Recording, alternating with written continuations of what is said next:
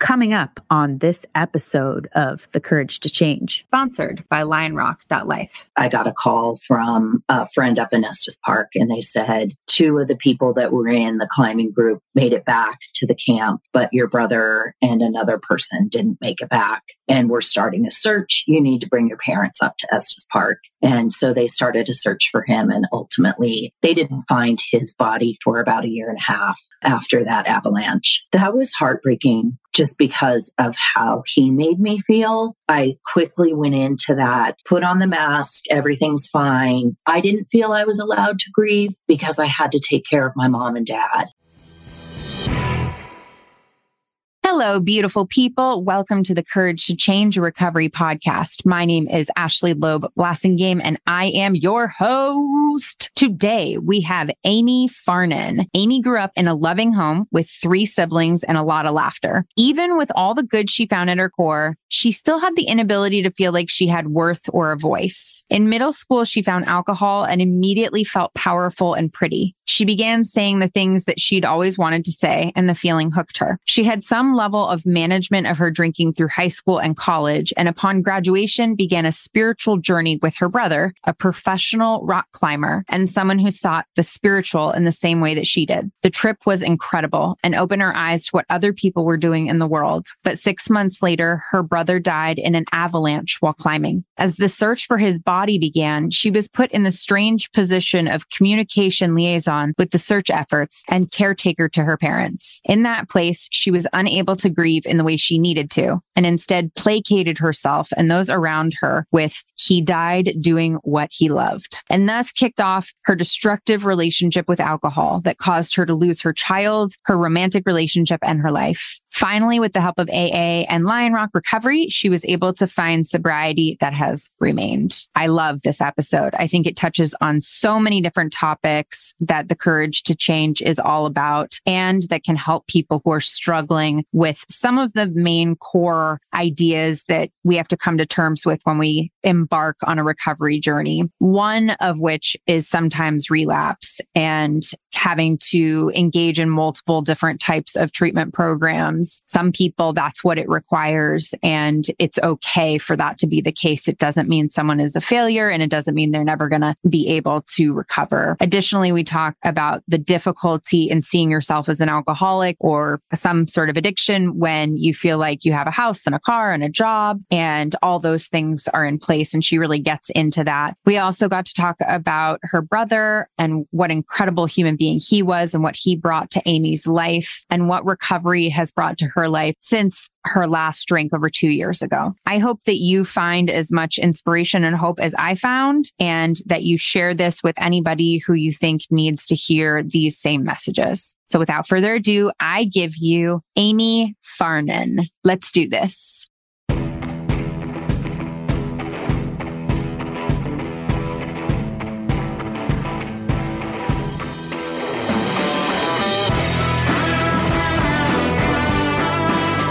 You're listening to The Courage to Change, a recovery podcast.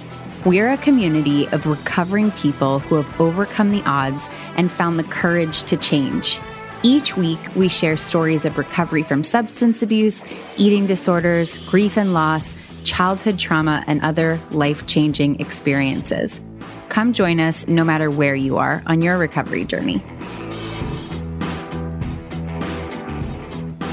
Amy, thank you so much for being here. Sure. Thanks for having me. It's so nice to meet you. You as well. You as well. Really exciting. And I'm excited to get into your story. Let's kick off with, what is your sobriety date? It is February 12th, 2020. Awesome. Awesome. Congratulations. Thanks.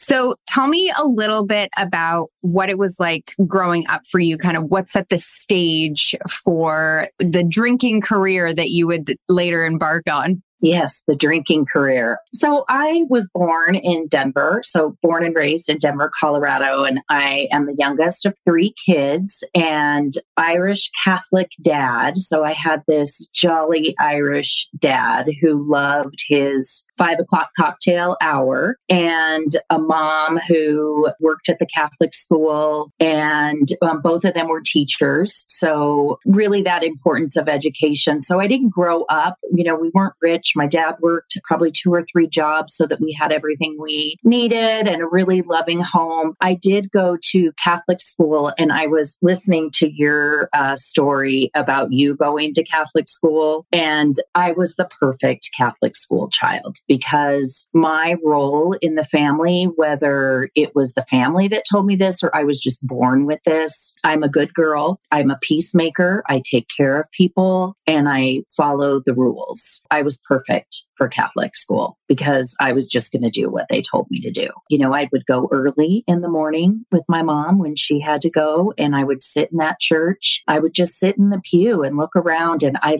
loved the tradition. I'm not a practicing Catholic anymore, but I miss that tradition. I miss the incense. The whole theatrical aspect of the religion is something I loved. And I was really seeking connection. And I think that's a theme throughout my life. I've been seeking connection and trying to find my voice and my worthiness and to strip myself of that good girl image. When you talk about seeking connection, does that mean that you struggled with finding enough connection in your home or early on with friendships, that there was a feeling of lack of connection? Absolutely. I was often alone. I played alone. My brother and sister, my sister's 4 years older than me. Brother was 6 years older than me. And so I was kind of an only child, but not really. And so I spent a lot of time alone or with my parents. Just wanted one good best friend. Like I had this one good friend in elementary school and middle school, and that was enough for me. I just wanted that one person. But then also seeing how other kids were connecting and the social aspect. And I never felt like I fit and didn't know where my place was. And so, yeah, seeking that connection with people, but also a spiritual connection. I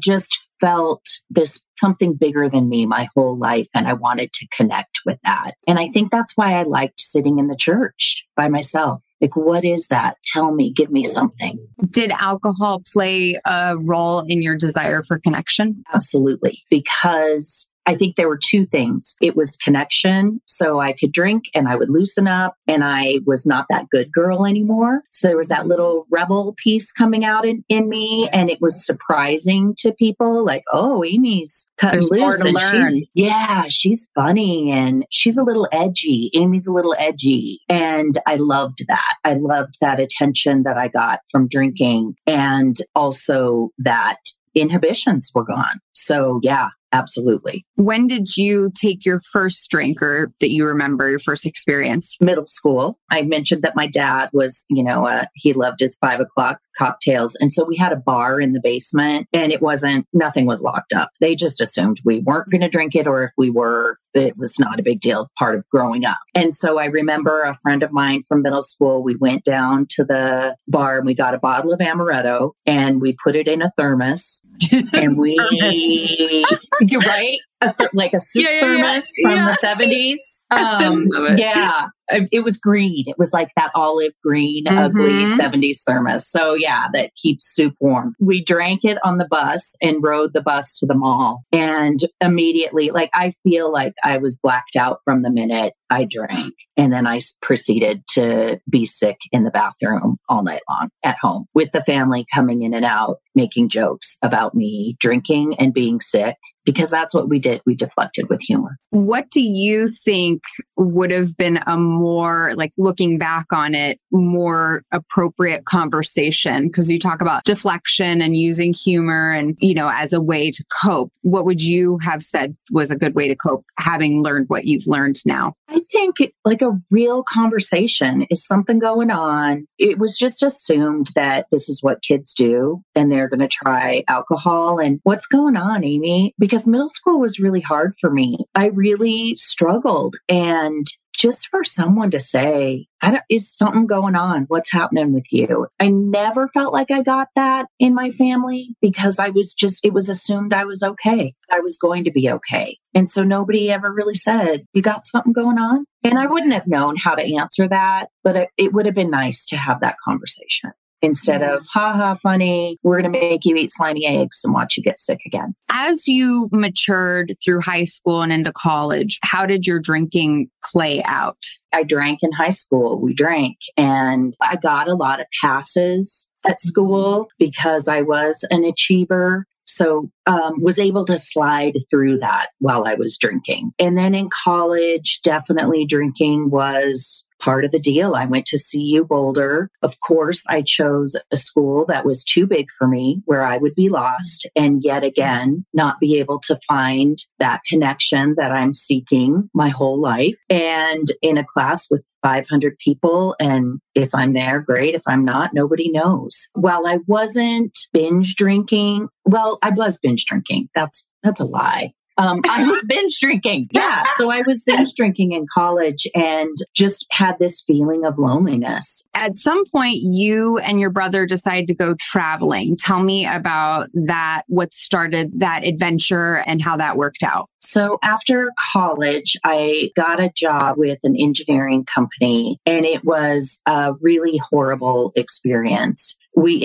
A coworker and I ended up suing the company for sexual harassment. It was really hard. The expectations that they had of us as young, attractive women working with the men in the engineering company and what we were expected to do. That was a really hard experience for me. I talked with my parents and I said, I think I need to find myself. I need to get out of Colorado. So a friend of mine was living in Japan and I went to visit him, and he and his girlfriend were teaching English. I went to Japan and stayed with them, and I spent a lot of time alone getting lost. There was sake on every corner. You know, they have vending machines where you can just buy it and drink it. So I smelled like sake the whole time I was there, just reeked of it. And I was miserable. And one night I got a call from my brother, who was a professional rock and ice climber. And he said, meet me. And I always have to use this dirtbag climber voice when I am talking about him. He's like, meet me in the Narita airport and we're going on a trip. We're going on an adventure. And I was like, okay, great. And I was like, oh, I'm saved. I'm saved. I'm going to be with my brother. I'm going to be okay. And so he and I went to Nepal. We stayed there for 45 days and we trekked to the lowest ever space camp, did some other trekking on the Annapurna circuit, checked out the Buddhist temples. And when we were supposed to be meditating with the monks, and we were silly and laughing and not taking anything seriously. And it was just this super fun adventure. He went on because he wanted to do some ice climbing, of course, illegally in Nepal, and didn't get a permit. And so he and his friend were gone for a couple of days, and I did some day treks out of the village that we were staying in. And I remember a couple of guys coming down the trail to stay where I was staying, and they said, "Did you hear about the guys who are climbing illegally? And one of them dropped his ice pick on the other guy's head." And I was like, oh,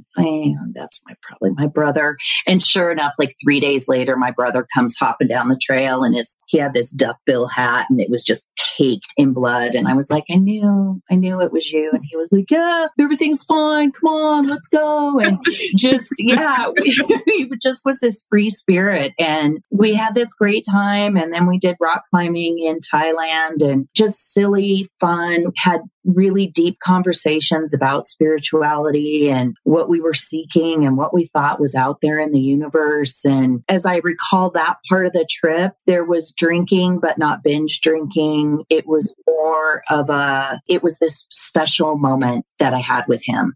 This time that I really felt whole. I felt whole. I felt comfortable in my skin. It was a really good time. What happened when you guys returned? So we got back, and I got a job at the University of Denver. He went on a few trips out of the country teaching people how to climb. And then in 1992, we would have been back about 6 months, he took a group climbing in Estes Park. It was one of the biggest snowstorms of the year. We didn't hear from him all weekend. He was always really good about calling my mom to let her know that he was safe. And I remember on a Monday morning, she called me and she said, I haven't heard from from your brother. Have you heard anything? And I said, no. And she said, well, the weather's really bad up in Estes. And I remember the feeling. I had this sinking feeling. And on my drive to work, I had to pull over and I started crying. And I just knew I was never going to see him again. I got to work and I got a call from a friend up in Estes Park. And they said, two of the people that were in the climbing group made it back to the camp, but your brother and another person didn't make it back. And we're starting a search. You need to bring your parents up to Estes Park. And so they started a search for him. And ultimately, they didn't find his body for about a year and a half after that avalanche. That was heartbreaking just because of how he made me feel. I quickly went into that, put on the mask, everything's fine. I didn't feel I was allowed to grieve because I had to take care of my mom and dad. And I was 24. Here I was, the point person for the search party and the rangers. And I feel like I was so young. Here I was trying to take care of everybody and act like everything was going to be okay. Do you think that there is an additional piece of difficulty when the family doesn't actually find a body for a period of time? Does that have a different impact? I think it does. At least for our family, it did, I will say. I would find myself walking on the streets and like, is that my brother? Is that my brother? Is he over here? We made up stories about, do you think that, he was just trying to get away from that crazy girlfriend and maybe he took off for a while and he's going to come back? All of these stories that we were creating that, that hope that maybe he wasn't really gone. I think it adds to a delay in starting the grieving process. And then by the time for me, they found his body, I didn't feel like I could grieve because I'd already had a year and a half. So there was this, well, you didn't grieve for a year and a half. You can't grieve now. They just found his body. Like, that's closure for you. That's closure for you and your family. Then I didn't have to grieve. I could just push that down and drink over it. What did your drinking look like from, finding out about the avalanche until the quote unquote closure? Drunk, like drinking at night, go home from work, drink, get up in the morning, work. I was younger then, so I could stay out till 3 a.m. and still try to go to work and pretend that I had it together. And Sunday afternoons at the bar, my whole life revolved around drinking at that point in time. Was it a significant uptick or was it just a kind of just moving in the same direction? I think it was a significant uptick. When I look back on it, I was definitely building up for what was yet to come. Right. Yeah. Right. Yeah. The career was accelerating. Yes, absolutely. So when they find the body, you don't grieve. Did you find, how did it affect you had another sibling and then of course your parents, did you see them finding healthy coping skills or was everybody kind of just, no? The family just was never the same. My brother was this adventurer, lighthearted person who would come in and he would pop in. He wasn't reliable, but he would pop in, make everybody laugh. You loved him a lot, and then he'd leave for a while. So we missed that. Where is that person who's popping in and making us laugh and feel okay? We talked a lot about it, but not about how we felt and what that grieving process was like. And then whenever any would ask me, what happened to your brother? Oh, he died doing what he loved. And I'm sure it was the most amazing adventure of his life. And that was my line. And I would smile. And that was it. What would your line be today? He died in an avalanche and my heart broke and I miss him every day. I miss him every day. And I'm glad that he pursued what made him happy. And he knew the risks that he was taking. And if I could control things, he'd still be here today. Yeah. Yeah. How did the conversations that you had around spirituality with your brother and that you were ultimately seeking affect this very close experience with death and ultimately the acceleration of your drinking? That's a good question. I think part of me wanted to reject spirituality. Like, we had this great experience. I was mad at God. And so I'm going to reject it a little bit, but on the surface, I'm still going to act like I'm spiritual. So I think that was another mask I would wear of, I'm spiritual. I meditate or do yoga or whatever. And that's my spirituality. But I think that in all honesty, I was mad at God and rejected God. And for me, I feel like that was when my alcoholism, like if it was this shadow was like, hey, this is it. We got her. We got her now. That's when alcohol became my go-to. It was my answer for everything. What did that progression look like? So it was just an assumption. I'm going to drink every night. And it became my routine. I'd stop at the liquor store, get beer. And my partner at that time drank as well. So it was, we're going to drink. We're still going to cook and make dinner and pretend that we're not alcoholics, but alcohol is going to be everywhere. And so everything we did was about alcohol. It was just an ingrained part of my life. It was like showering. So my partner was a bar drinker, liked to go out to the bars and drink. I liked to drink at home. She would call and say, hey, meet us. We're out. Let's go, go to happy hour. But I preferred to drink alone at home. So I think there was this schism growing between us. We decided, hey, maybe we should have a baby, right? Like, okay, all right. Like, because that always solves all problems. Right? Yeah. Including alcoholism. Totally. It's great. Yeah. So then the conversations again in this funny deflection, instead of taking it seriously, it's like, okay, well, Amy, you're going to have the baby. Do you want to go to a bar and find someone? Like it was this funny story of how we're going to have this baby. Ultimately, I did get pregnant and we did it through a doctor and I didn't go to a bar. Although sometimes I wish that I had because it would have been cheaper, but it's okay. She turned out really well. So I just want to pause here real quick. You come from an Irish Catholic family. Was there any transition or struggle there around that choice that may be interesting to our conversation? You had to bring that up. No, I'm kidding. I'm totally kidding. Absolutely. I think my parents tried to act like it was okay that I'm gay, but in reality, it was really hard for them. And so it was Amy and her roommate. Okay. It was not Amy and her partner. And how old were you when you realized that you were gay? 26. Okay. And then Serena, my partner and former partner, and I got together when we were 27. Did you try to date men before that? Yes. A long history of dating men. Yeah. And did that play into trying to fit in, trying to be the perfect Catholic girl, wanting connection that you didn't understand? I think it did. My mom, what she wanted for me was for me to get married, have 4 kids, and live down the street from her. I'm like, that's all you wanted for me? Like, you didn't have higher hopes? Like, really? Right. I mean, you didn't want me to I don't know. Yeah. Right. Exactly. World peace. Hunger. Right?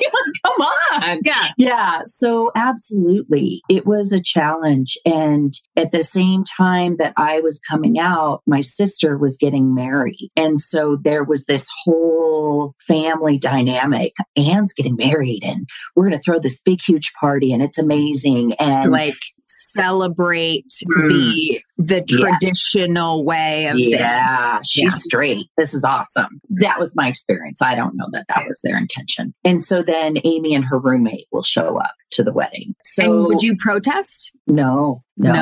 Okay, so they said it and you didn't say, excuse me, that is my part. Okay, interesting. Because I'm the good girl and I don't want to embarrass my parents. And right.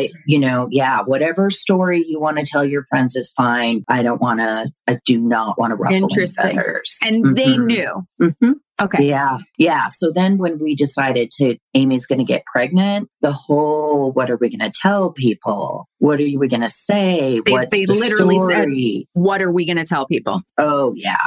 What's the story going to be? What are we going to tell people? Oh my gosh, are they going to know that you're gay? They're going to know that you and Serena are together? Do we have to tell them where you're going to get the specimen? I mean, it was a lot of processing about me in front of me about how they were going to deal with me. And how did that make you feel? Shitty. Yeah. Yeah. I mean, it just really made me feel again, what's my worth? I'm not worth anything. I'm not fitting into this mold of what this family is supposed to be, what a woman is supposed to be. I'm not pleasing them. Did you have feelings around how your brother might have been the ease and calm to that situation, or would have the lighthearted or the like, come on, guys, kind of? Yeah. Like, you guys, come on, stop it. Stop it. This isn't a big deal. Because he was so non-traditional, but it was okay that he was non-traditional because he was exploring the world and rock climbing. And my sister's non-traditional, but because she's a flight attendant. So she was flying all around. Like, their non-traditionalism was exotic. Mine was embarrassing. Embarrassing. And is it still embarrassing? So my dad did pass away and my mom is still around. And I just think that, I don't know if it's embarrassing, but I think that I can still sense that she feels let down with how my life has turned out. And that's been hard, and it's not mine. But I think coming to a place where I know that that's not mine, still going to need to work on that a little bit. Probably forever. Yeah. Those are one of those things where it's like, there's a lot of, I have a lot of stuff like that too, where it's like, I have feelings about this, but it's not mine. And it's okay for me to have feelings about it, but it isn't mine. And I need to remember that, and holding those two things next to each other is a really important therapeutic practice. So you guys decide to pay the money, get pregnant, and have a baby. And how long had you been together when you guys went through this process? We had been together for 10 years. So I was 37 and got pregnant the first time, took really good care of myself while I was pregnant. I ate vegetables and hummus until the end. And then I splurged on chocolate chip cookies. Probably the most clarity I've had as far as, I wasn't drinking. I was so scared to drink. I didn't want to ruin her. Like, oh my gosh, so scared. And so, so I think that that's probably the longest period of time in my life that I wasn't drinking. Except for now. What happened in your relationship and what happened in your drinking after having a child? Because I know what it was like getting sober, and I was like, I should have waited. I need alcohol for this. Yeah. So what was it? And I obviously didn't do that, but what was it like going, okay, well, so I could drink again? What does that look like? I didn't start up real heavily after I had her until elementary school. And so I remember maybe preschool was pretty chill. Well, let me just say, when she went to kindergarten, we were put into this heterosexual world of parenting. And I was very self-conscious of, I'm raising this child, and are people going to be mean to her because she has two moms? What is this going to be like for her? Other parents going to want to talk to us? Or are they going to think we're weird? I mean, a lot of real head trips going on with me as she entered elementary school. I remember, hiding the fact that I am gay and a mom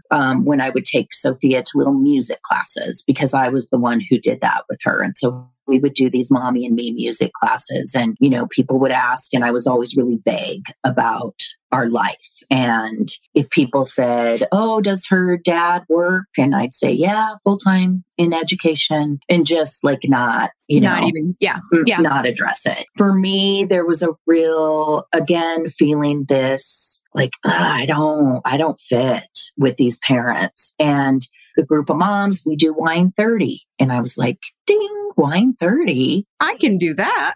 That's perfect. I love being a mom of a kindergartner and elementary school child. And then I found my way in. So now I can do wine 30, slowly help these people understand that I'm a lesbian, and they didn't care. They could care less. But that's when the progression just really took off. And drinking at 3 p.m. And I was still working, but I had a flexible schedule so I could go drink at 3. And I'm a fundraiser, so we'd have, events for work, so I could drink while I'm at the events for work and things. And I think that's when the relationship, you have this child who's fixing everything. Not at all, right? I have my ex over here. I'm over here. The baby's here. And so you had split up by this time. Well, no, I mean, I just visually in my head, that's how I see who we were separate beings raising this child. It wasn't, we played the role like we're going to go to the Halloween hoopla at the zoo together and take pictures and be a family. But I really feel like we were very separate at that point. And part of that was me really diving into my alcoholism. And also all I cared about was my daughter. So I cared about drinking and my daughter. And so I think I was pulling away from the relationship. And then she was pulling away from the relationship too. What did your alcoholism look like when it started to really circle the drain and as you made your way towards being forced to make a change? So my daughter was in 6th grade, and that's when my relationship with my ex fell apart. I was having this full-blown affair with alcohol. I was waking up in the morning sick. I would get my daughter to school. I would get through the day at work, but I'd have to leave early and I'd have to pick up shots, little shooters on the way home to get a drink because I felt so sick, and I would just pass out at like 7:30 at night. So really just absent in my life at work and at home. I was told that my ex was leaving me, and what a great excuse to drink. So now I was like, okay, well, I'm out of here. And I went and lived in an Airbnb. I was like, great. Now I have more free time to drink. Just drinking alone and barely functioning at work. And then I was diagnosed with breast cancer. The dichotomy of being an alcoholic who has these people around me who were trying to save me and get this disease out of my body. And on the other side of it, I was poisoning myself with alcohol. They're trying to save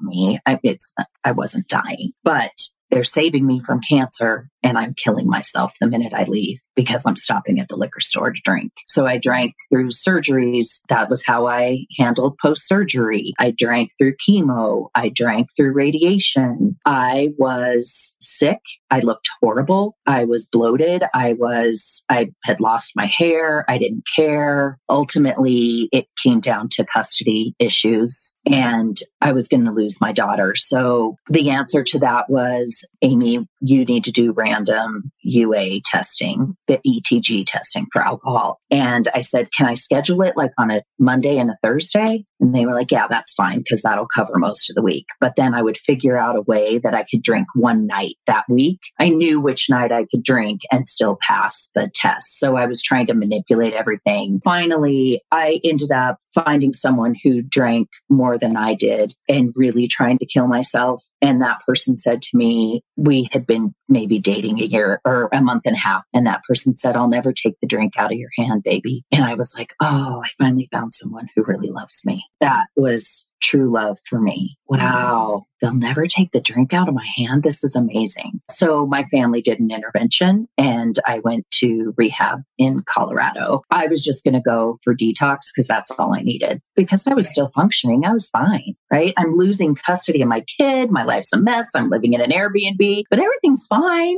It's all good. I still have a job. Not surprisingly, I drank when I got out of rehab, and family stepped in again. And I went to a rehab in Florida. It still didn't take because it took one fight when I got out of that rehab with my sister for me to have an excuse to drink. And now looking back, I was planning those relapses. I can see what I was doing to plan them. But you didn't know that at the time? No, I didn't know that at the time. But now when I look back, I'm like, oh my gosh, Amy. I went to rehab in Florida, then stayed with my sister for a little while. And that's when I found Lionrock in December of 2019. But I, of course, had made the call to Lionrock when I was drunk a couple months earlier, like, I really need some help. And so it took me until December of 2019 to get in with Lionrock. And then I did have another relapse while I was doing the work in IOP at Lionrock. And that was the last time I drank. For me, that was, I remember my mom came over. I remember being on the phone with my Lionrock counselor, but I was so drunk, I don't remember what I said or what we talked about. And that's when people weren't going to give me a pass anymore. And people were pretty straightforward with me that you've lost custody of your kid. And I would say, no, it's a restriction on my parenting time. And I wouldn't say that I had lost custody of her, but I absolutely had. And how was I going to work to get that back and to regain her trust? And I think it's when people started using the real terms of you're choosing alcohol over your daughter, you have lost custody. It's not a restriction on your parenting time. You can't see your daughter because you're drinking. And for my mom to say to me, it's time. You made a choice to have a daughter. You made a choice to have that child and you worked hard to have that child. So step up and be a mom and be the mom that you can be. And that hurt. It hurt for my mom to say that to me because she never talked to me like that. It was always like, whatever you want is fine. And that stuck with me. I think that's when I had to start taking it seriously. How is it possible that you went to 2 inpatient programs, did these detoxes, right? Really intensive, 24/7, and acknowledging the relapse, but still the skills and moving forward and ultimately getting sober? How is it possible that an online program was something that actually worked for you? So I think 2 things. One, I wasn't ready at the first program I went to. They have an amazing curriculum. They dig deep. You're in classes all day. It was a great program, but I wasn't an alcoholic. So I couldn't hear and I couldn't dig in. The other rehab didn't have a structured program. So I really was drying out there and just trying to get my wits about me. I think that's part of it. The other thing for me is with the IOP program at Lionrock, being with the same group of people every day doing the same work and the phases, the work in each phase at Lionrock, and being pushed by, I think that the counselors at Lionrock really pushed me. They saw immediately that I wear this mask and that I was going to show up and be a good student and do the right work and say the right things. And they didn't let me do that. And being in those, 3 times a week, 3 hours a day, quickly got my number and called me on my stuff. And then just the phase work of really digging in and what is your life story and writing your life story and telling your life story and doing that with people that are in the group with you that you're going to see again and they're still going to like you and they're or not like you. It doesn't really matter. They're still going to show up and listen to what you have to say. So the intensity, the quality, I think, of the program and the work really made a difference for me and started seeing changes immediately. And then also being encouraged to find connection at home in real life, real time. So the value of this is your space where you're going to come and it's sacred and you're going to dig in and work on your recovery. And you also need to do this outside. Were you skeptical about the efficacy of doing such deep work online? I was going to say no, but I think that I was a little bit. I think that I was like, is this really going to work? Is it still going to feel the same way when I'm sharing my feelings online as it would be if I could see people in person? Ultimately, it's my recovery. I think that the online aspect actually helped me to dive into myself and to heal myself without trying to please other people and to wonder what they were thinking of me because they weren't right there and I wasn't going to see them when we left. And so for me personally, it was a benefit, but I do think I was skeptical at first. Ultimately, it ended up being exactly what I needed. That's a really interesting and astute observation I hadn't thought of before of like, I'm not going to have to take care of this person at lunch or think or, maneuver with them in the milieu. This is, I can take care of myself. Whereas if you're a caretaker, as I am, you're thinking about the group and when we leave here and how you're going to support them when you go back to the rooms and that kind of thing. So that's an interesting idea. I hadn't thought of that.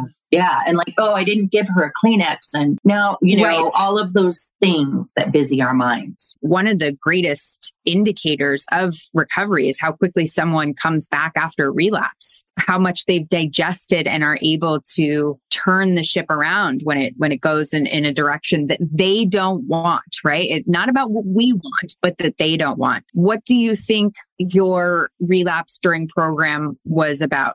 I think I was just testing it. I really think I was testing, like, I don't think I'm an alcoholic. Like, there was still that doubt. For me, surrender and acceptance, and I say it all the time, were my biggest hurdles because I really didn't believe I was an alcoholic. And so I think that I was like, okay, well, I'm just going to have a glass of wine. And then and I hear it in the rooms all the time of people saying, yeah, I thought I was just going to have one, and it turned into a weekend blackout binge. And that is exactly my story. I had to prove to myself, I guess, that I can't just have one. And it was hard for me to admit to myself that I really don't just want one. Right.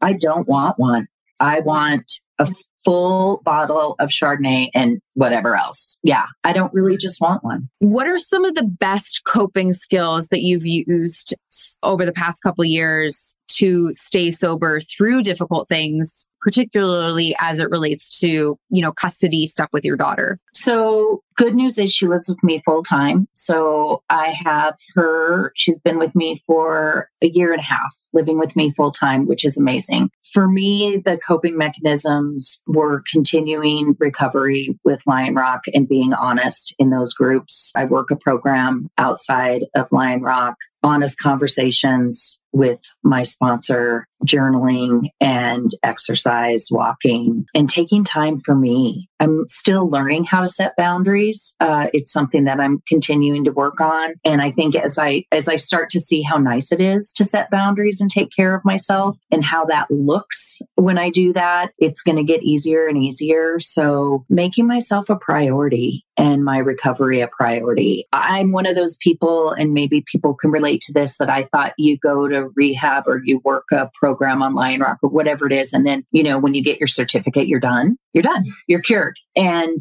now I realize, and I'm excited about the fact that I get to work on this continually for the rest of my life in whatever way that's going to look for me. And how amazing is that I get to make myself a priority and work on me and just get better. Never thought those words would be coming out of my mouth. How do you talk about this with your daughter? How old is your daughter now? She's 16. Okay. So we've been honest about it from the get-go. She knew I was doing this today. She knows that my time when I'm going to be on my CR group with Lionrock, she knows it's Wednesdays, that's my time, and that I'm going to go to meetings on Saturday night, and she doesn't want to talk about it much or hear about it. It's one of those, like, I just need to show her that I'm better. And I know now that she'll know in a second if I start to slip. She'll know it. That's something I didn't realize when I was in my active alcoholism. I thought I was fooling everybody. She would probably see a relapse coming before I would. So that's something that I keep in mind. Has the co-parenting improved? Yeah, I think what's interesting is we live separate lives now, which is, for hardcore codependent person like me, I thought we should be intertwined forever. And she's living her life, I'm living my life, and we're doing parenting the best way we can in what makes sense for our situation. And we accept each other for that. And that's huge. I didn't think we'd get there. What is something that has surprised you about this process, like now being as far out as you are, you would have never guessed that it would be that way, or you would have felt this way? I never would have thought that I would have an amazing life that I do right now, and that I would be happy being a single mom, running my own household and taking care of myself. I just never thought I was a strong enough person to be independent and a mom on my own. I just always thought I would need somebody to help me get through things. And that's surprising for me, that I'm a unique whole person all by myself. I've never felt that way before. When you talk to newcomers, what is something that you find that you hear yourself repeating to them, to people who are new, that you're trying to relay experience, strength, and hope to? That it just keeps getting better, and it's not going to be easy, but it gets better. It just keeps getting better and better if we work at it. And all those little slogans, that I hated They're also true. So I think that's what it's not going to be easy. It's not always easy. And life's not easy even in recovery. It's still life, but it gets better and things are easier to cope with when we have healthy minds and healthy bodies. Is there anything that you would want to say to the family members who are pulling their hair out, trying to get their loved one to see that they're an alcoholic? Because you and I talked about how long it took, despite all the clear indications of alcoholism. And sometimes those families, for them, it's true insanity. They're like, I don't understand how you don't see this. Do you have anything that you would tell those families having come out the other end of it? I think it would be that you can't love someone out of this. I got all the love in the world and it didn't get me to the point I needed to be. At some point, you have to take care of yourselves and let the person be on their journey and find their way, because no one can fix it except me. Yeah, that's great advice. Yeah, it's very, very difficult to wonder what else you could be doing. And the answer is this person has to be able to see this. And sometimes the best thing that you can do is set that boundary, is say, here are my standards for having a relationship. The moment that you want to be part or you want to participate in those standards, I'm here, but I am not going to participate in you killing yourself. I love that. And it makes me think about my custody issue, because I was such a victim in that. And she was trying to hurt me by taking my daughter away. And it was not about me at all. And that was one of the best things that could have happened. So you're right, setting those boundaries of, I'm not going to let you do this. You can do this to yourself, but you're not going to do it to me. You're not going to do it to your daughter. That was hard. That was hard for me. But the best thing that could have happened, I needed somebody to set those boundaries and say, you don't get to do this. For people who struggle with setting boundaries, to remember that the person's not going to thank you for setting a boundary right away. They are going to fight you tooth and nail. They're going to hate it. It's like holy water on a vampire. It burns. It is just not part of your plan. However, that doesn't make it the wrong decision. Yeah, not at all. But that was the best decision. I was not a fit parent. And we don't see that while we're in it.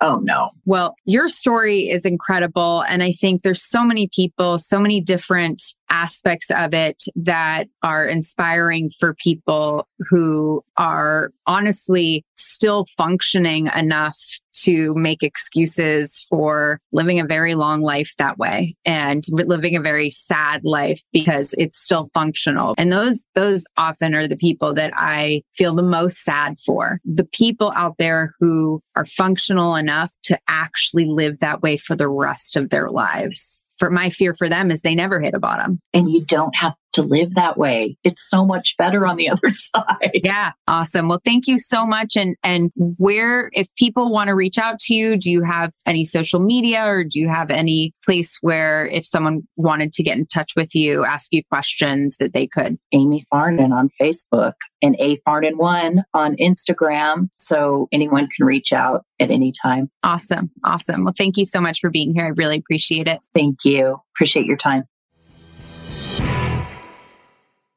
Well, hello, Scott. Hello there, Ashley.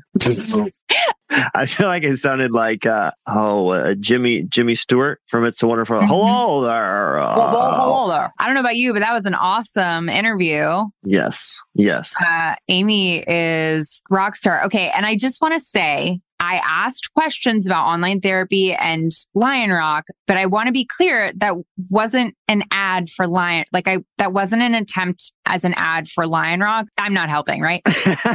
Helping. It's like, when somebody draws too much attention to something where they're like, all right, I'm not helping. Like, no, I'm definitely, I'm not trying to influence your decision, but I'm going to say a lot of facts that back up what I'm saying. Yeah. I mean, not an intentional ad, but also, but shouldn't hurt, right? Doesn't hurt. I think if anything, maybe you should check it out. Maybe if you're in that boat. I will. I do. Last thing about that is that continuing recovery is one of the programs that you finish where you still continue to go to, I think, one group a week after. So when she was saying that continuing recovery is helping her, I'm sure she meant that both in a macro sense and in a micro program sense. Yeah, that double naming thing is confusing a little bit in audio format. I think maybe if you saw it written down, but in audio format, you're like, yeah, continuing recovery. Cool. Isn't that what we're doing? Yeah. Okay. Yeah, we're continuing it. We're continuing it. No, it's the name of the program. Well, that is how we got the name for the program. It's right there. Low hanging fruit, Low hanging fruit.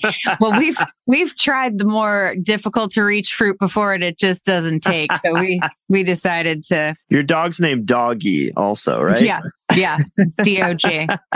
Yesterday, I could not find. So for people who don't know, I have a 160-pound South African Mastiff. They're called Borbles. I couldn't find him yesterday. And my husband's out of town. The kids had left for school. I texted the nanny and I was like, so weird question, but the dog that doesn't go anywhere and sleeps all day and is 10 years old, losing his eyesight and is 160 pounds. Yeah, I can't find him. So wondering, weird question, if you took him with you to school for the kids. And I just was picturing, I ended up finding he was outside. I was just picturing trying to explain to my husband, like how I lost our Mastiff, who is 10 years old and literally is tired from walking around the block and has like 6 different beds in the house. And that's all he wants to do. And I was just like, this call is going to be good. This is going to be good. So honey, the human sized dog we have, yeah, he is nowhere to be found. We're working on a theory. We think he was walking down the street when a trampoline fell off a truck and he tripped and he fell on the trampoline. It launched him onto another truck. And then, of course, there was a changeover at a station. Yeah. Anyway, long story short, he is in South Africa where he belongs. And he's loving it. He's not coming back. We can expect a postcard, which is nice. Yeah. And no, Kingsley's not the type to send a postcard. I love the first time I came over to your house and you were like, all right, so just a heads up, huge dog. And it's kind of his house. So like, gotta pay respects. You're like, he's like an old G at this point. Like, he's not the form he once was, but like, he still expects the respect when you come in the house. And I was like, what am I walking into? I'm very comfortable with dogs, not with Godfather dogs. I didn't know that was like a breed that just sits there like smoking a cigar and, playing dominoes or whatever. Let me just say that Borbles are not for the first time dog owner. That's what I would say, is that they are guard dogs and they do not fuck around. They do not fuck around, for real. I'm not worried anyone's going to break in. I'll just put it to you that way.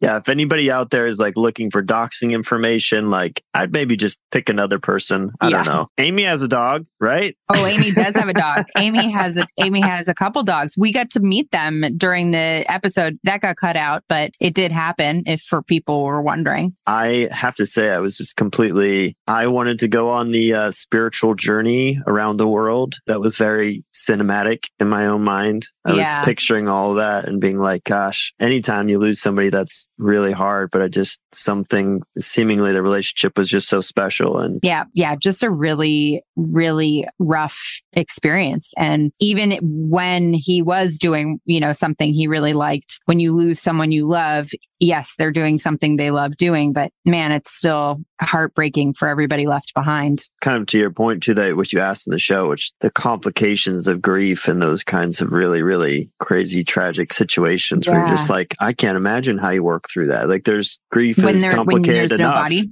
Yeah. Yeah. Interesting that she didn't feel like she could experience the grief once they found the body because it had already been so much time. I hadn't thought about that. And that, of course, everybody was like, this is closure, but maybe it's actually the opener for them. Yeah. I feel like that's the reason that her episode resonated with me so much, is there were so many times where I found myself in her story just saying like, I'd never thought of it like that before. So it was like that part, it was parts about, why online treatment worked for her. Sort of you pointed out, but just the idea of like, I would feel the same way, feeling in my head that I was responsible for the people in the room. In rooms, we even have to serve different roles sometimes than maybe when we have some distance from that. Yeah. Yeah.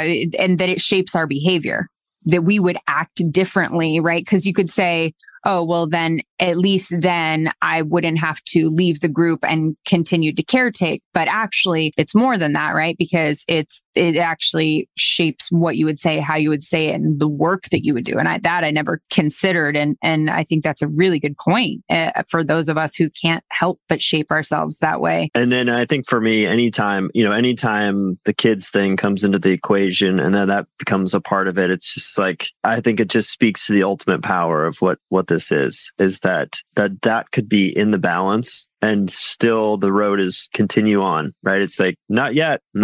Even when that's falling away, that's being taken away from you. Literally, they say, if you see a bear cub, right? That's what they say. If you see a bear cub, fucking run, go. If you see, right? Because not a dad protecting its Why are you after bear dads? I'm just saying bear dads, they could show up differently. You know what I mean? Bear dads could show up differently. I didn't want to call them out, but here we are. All they are just doing fishing, even though they got plenty of fish. Yeah. We get it. You like salmon. Oh, more honey, huh? Okay. Yeah. No. Another so we're not one. over here doing anything. It's okay.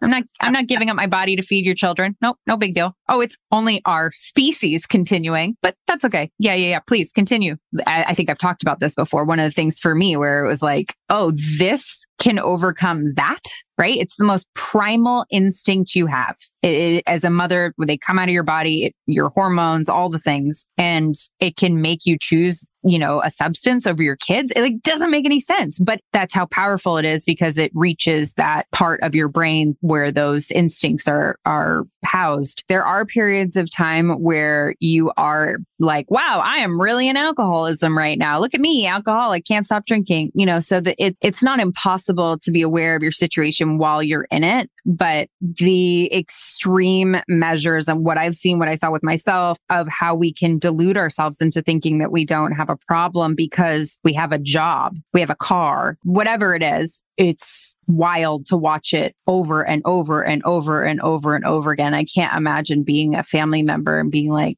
am I like, is what it are we me doing or here? Is it you? Yeah. This episode was just spotted with all kinds of exotic travel. And so I thought this one was particularly good for today. So this is sort of a riddle. Ashley, if April showers bring May flowers, what do May flowers bring? Pilgrims. Oh, that was the first time you guessed the punchline. Oh, is that it? That was it. I tried to even deliver it in such a way that you wouldn't hear it. Wow. We've jumped the shark. The show's over.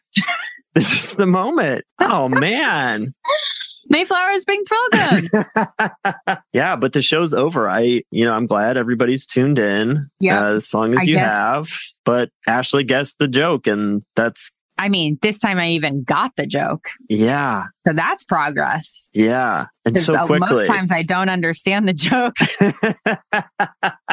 I'm rooting for you this week. I hope you get a dog if you want one, or if you have one, or if you have one, or if you have one. A dog is a lifelong commitment. People, don't listen to him. If you want it, get a dog. That is a life commitment. You take keep it that seriously. Dog through old age. It's old age. Don't get a dog unless you're willing to take care of it. I agree with that. I can sign off on that. Take care of your dog that you just bought because I suggested it. Ashley, anything you want to leave the people with? I want to leave the people with the reminder that this struggle is a journey, and that just because your loved one or you or someone you know has gone to treatment a couple times and didn't stay sober or is struggling now doesn't mean that it's hopeless for them. And that sometimes that is part of the journey. We have multiple episodes on here of people talking about how many times they tried to get sober before they actually did get sober. That